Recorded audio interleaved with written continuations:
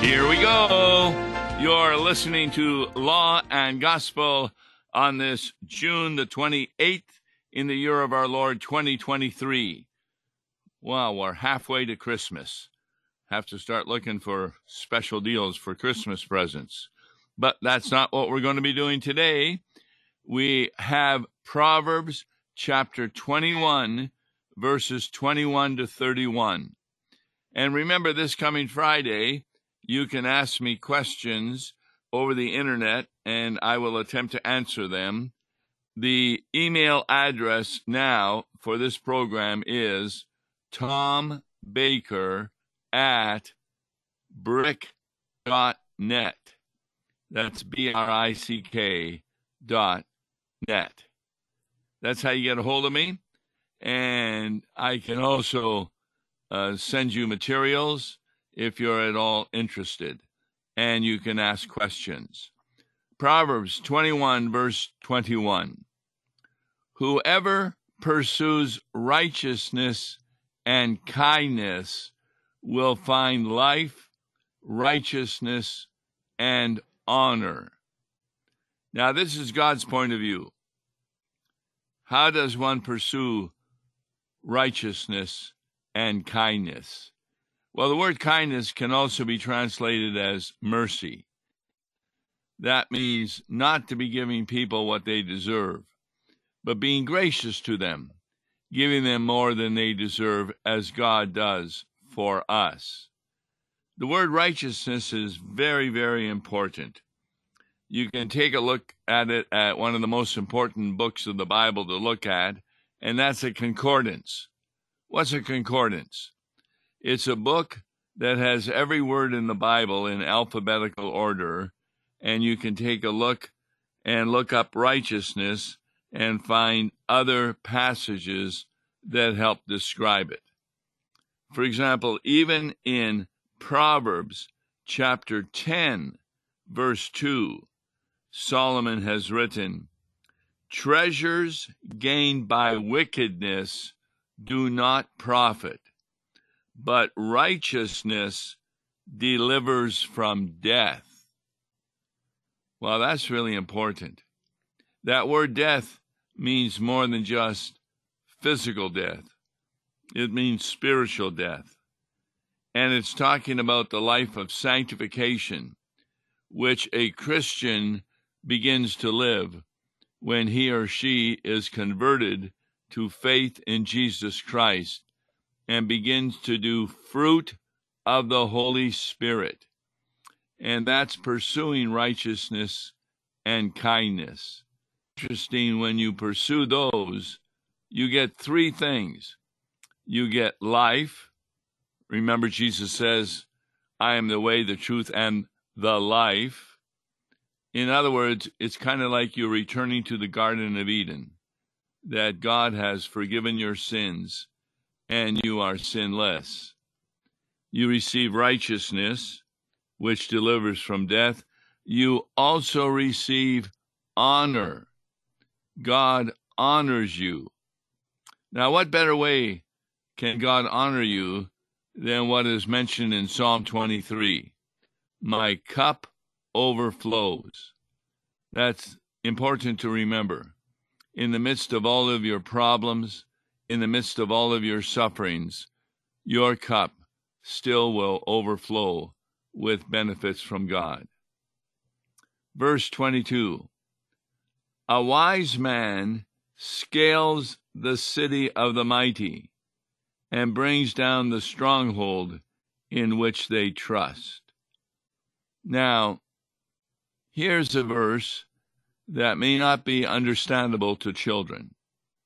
A wise man scales the city of the mighty. What does the word scale mean? Well, that was a word used when they would attack a city that was fortified by a wall, and sometimes they would climb the wall, sometimes they would destroy the wall. What's the best example we can remember of that in the Bible? The people of Israel came into the land of Canaan and destroyed the land of Jericho. How did they do that? Well, they followed God's command. They didn't throw tons of ammunition against the wall. Instead, they walked around the wall for a few days, and then they blew their horns, and the wall came tumbling down. That was scaling the city of the mighty, of the warriors. And you can only imagine the warriors on the top of the wall laughing at the Israelites, thinking, you've come to destroy us, and all you can do is march around. But God used the noise of their trumpets and their singing. In other words, what is God saying here? What brings down the stronghold in which people trust? It's strategy over something that's really important. Strategy overcomes strength. Every time an army fights another army, it's usually the army that has the best strategy. And the best strategy at Jericho was to follow the command of God, and the wall came tumbling down. When we deal with people, we need to use strategy. What does that mean? It means that we make them aware of the dangers that they are living in, especially if they're living in unforgivable, unrepentant sin. We point that out to them and permit the Holy Spirit to bring them to repentance and to faith in Jesus Christ. And it brings down the strongholds in which they trust. Now, in the verse, the stronghold is, of course, the mighty wall of the city. But people have learned not to trust that, for there are many ways in which the wall of the city can be brought down. And that's what we as Christians look to. The wall that people put up are walls that refuse to acknowledge their sin. They want to blame other people for it, and they try and defend themselves. That wall can be destroyed by preaching to them the law properly. Verse 23, whoever keeps his mouth and his tongue keeps himself out of trouble. Now, that often can be misunderstood by a child. What does it mean to keep your mouth and your tongue? This is referring actually to the 8th commandment. Thou shalt not bear false witness against your neighbor. Therefore, what God is saying is the 8th commandment in a different way. You keep your mouth and your tongue quiet when you know of someone else's trouble. You don't try and put them down. You don't try and mock them. You don't try and covet. And it will keep yourself out of trouble. How many times have you been in a conversation and you just decide to say something to someone and later regret it? Oh, I should not have said that to them.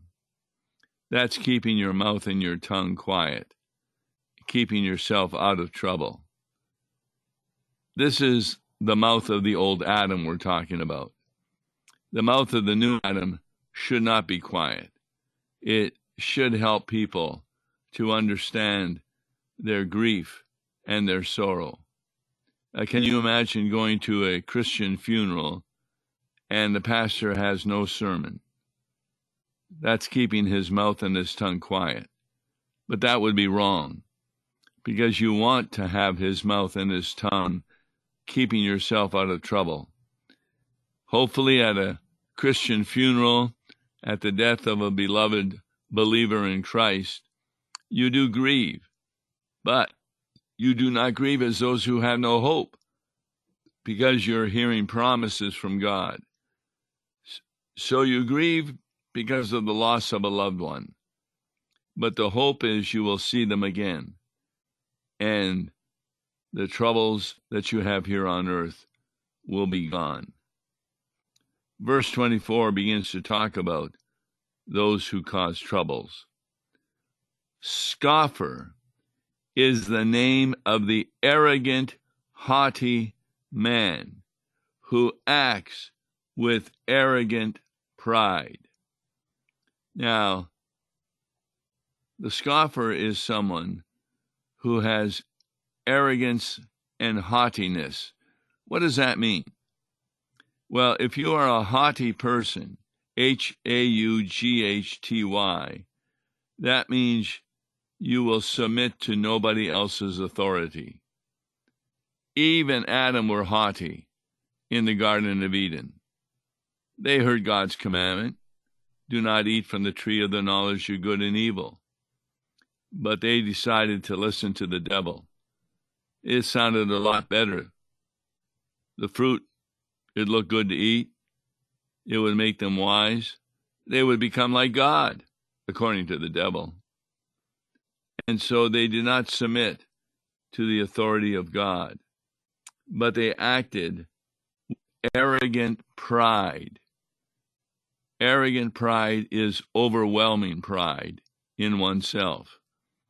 In fact, in unbelievers, pride is often at the center of their sin. They think more highly of themselves than they realize they are. They do not want to confess that they are sinners by thought, word, and deed, because that gets them confused. How can I be a sinner by thought, word, and deed and still go to heaven? So they try and defend their sins by giving God reasons why they sinned. Remember Adam? Well, it was that woman you gave to me. Remember Eve? It was that snake that you allowed to come into the garden. In reality, both of them, though, are blaming God.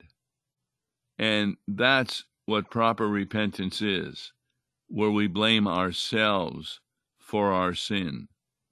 We are not arrogant. We are not prideful. We are humbled because of what Jesus Christ has done for us. Verse 25. The desire of the sluggard kills him, for his hands refuse to labor. Now, what does that mean? It gives the impression that the sluggard is a person who doesn't do works. But I didn't think that works were the way to salvation. What God is talking about is a sluggard means a temporal person, and that will kill him. He doesn't want to work for money. He wants to get it from his parents. He wants to steal it. He wants to somehow not be righteous, and therefore he will be haughty with arrogant pride. You just take a look at a number of television stories of FBI files, and you find people who are sluggards. They're very lazy, and they attempt other ways to get money instead of honest ways. It kills them. They can end up in jail, and with unrepentance, they can end up in hell. That's what God is talking about. The refusal to labor isn't referring to the fact that your works save you, but here on earth, you need to be able to work in order to properly take care of yourself, your family, and your neighbors. So how does the sluggard act? That's verse 26. All day long he craves and craves, but the righteous gives and does not hold back. What does it mean to crave? It means to be greedy over some kind of physical attribute. Maybe it's a possession, maybe it's your reputation, but you crave for it. I mean, how many times have you seen rich people gathering around their money and feeling very proud of it? Look at all the money I'm making. but the more they make, the more they want. That's called greed. In contrast to the righteous who give and do not hold back. I am familiar with millionaires who often will give large amounts of money for the pro-life movement or for other things to help out the poor and the needy. They don't hold back.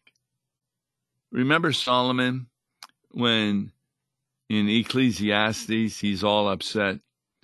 He's making all this money, and when he dies, it's going to go to his children who haven't worked at all to get it. And he just doesn't think that that's fair. So what the righteous can do is, while they are alive, not hold back in giving what God has given to them. At the end of the offering, when it's taken in a worship service, I will say, "We give thee but thine own, whatever the gift may be. All that we have is thine alone, a trust, O Lord, from thee." So we're not giving away our money. We're giving away God's money that he has given to us. And that's what a righteous person does. 27. The sacrifice of the wicked is an abomination. How much more when he brings it with evil intent? Now, we know in the Old Testament there were many sacrifices, and they were done on the basis of the kind of sin. So you would have a different sacrifice to be made if you had said words against someone, in contrast to if you had put someone to death. And these different sacrifices were a reminder to you that God is in charge of your life. But what was happening in Israel, they began to worship other gods, gods that they fashioned with their own hands, made out of wood or metal. They would kiss them. They would bow down to them. Of course, there was nothing behind those idols, but it was a disgusting thing. Therefore, for an Israelite to bring a sacrifice to worship when he was worshiping other gods. The sacrifice of the wicked is an abomination. But how much more is it an abomination when he brings it with evil intent? And I hear that even today among some Christian pastors. The reason that you are not being blessed by God, they say, is because you're not doing enough good works and you're not receiving enough benefits from God. So that means when you give a sacrifice to God, when you give an offering to God, you must have the intent of getting more gifts from God. That's called an evil intent. No, we don't give gifts at Christmas to our children because we're expecting our children to give gifts back to us. That would be an evil intent. We give them to our children because we love them, because we want to share with them how good God is with us. Verse 28 kind of follows up on this. A false witness will perish, but the word of a man who what? Will endure. Now, when you look at that verse, what is a false witness? That is someone who is a liar. And so you can retranslate, a liar will perish, but the words of a man who what? Will endure. You would think it would say, but the word of a man who tells the truth will endure. But it doesn't say that. Listen to verse 28. A false witness will perish, but the word of a man who listens will endure. Now, have you ever thought about that? That when you speak the words of God, that is because you have listened to what God wants you to say. Is that not what Jesus said to the disciples on the Mount of Transfiguration? This is my beloved Son, in whom I am well pleased. Listen to him. Now, why is that important? Because Jesus listened to the Father. He followed the will of the Father all the way to the cross. And God now wants us to do the same. And how do we do that? By listening to the Word of God. That's found, and we've said this many a time, on the road to Emmaus, when Jesus had the disciples listen to the Old Testament to help explain what had happened in the New Testament time with his death, resurrection, and ascension.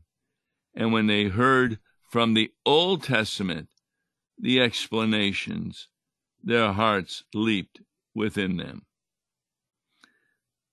Verse 29, a wicked man puts on a bold face, but the upright gives thought to his ways. Now, how do you give thought to your ways? You listen to the advice of those who are greater than you. For example, when I had children, we had a pretty big basement, and I wanted to make them their own room. So I just bought some 8x4 sheets and attempted to attach them to the ceiling of the basement, and did it in such a way that it allowed them to have their own room. Well, it lasted about 2 weeks before the walls came tumbling down. I had no architectural experience. I was not an architect. I wasn't an engineer. And yet, I put on a bold face when I built that room.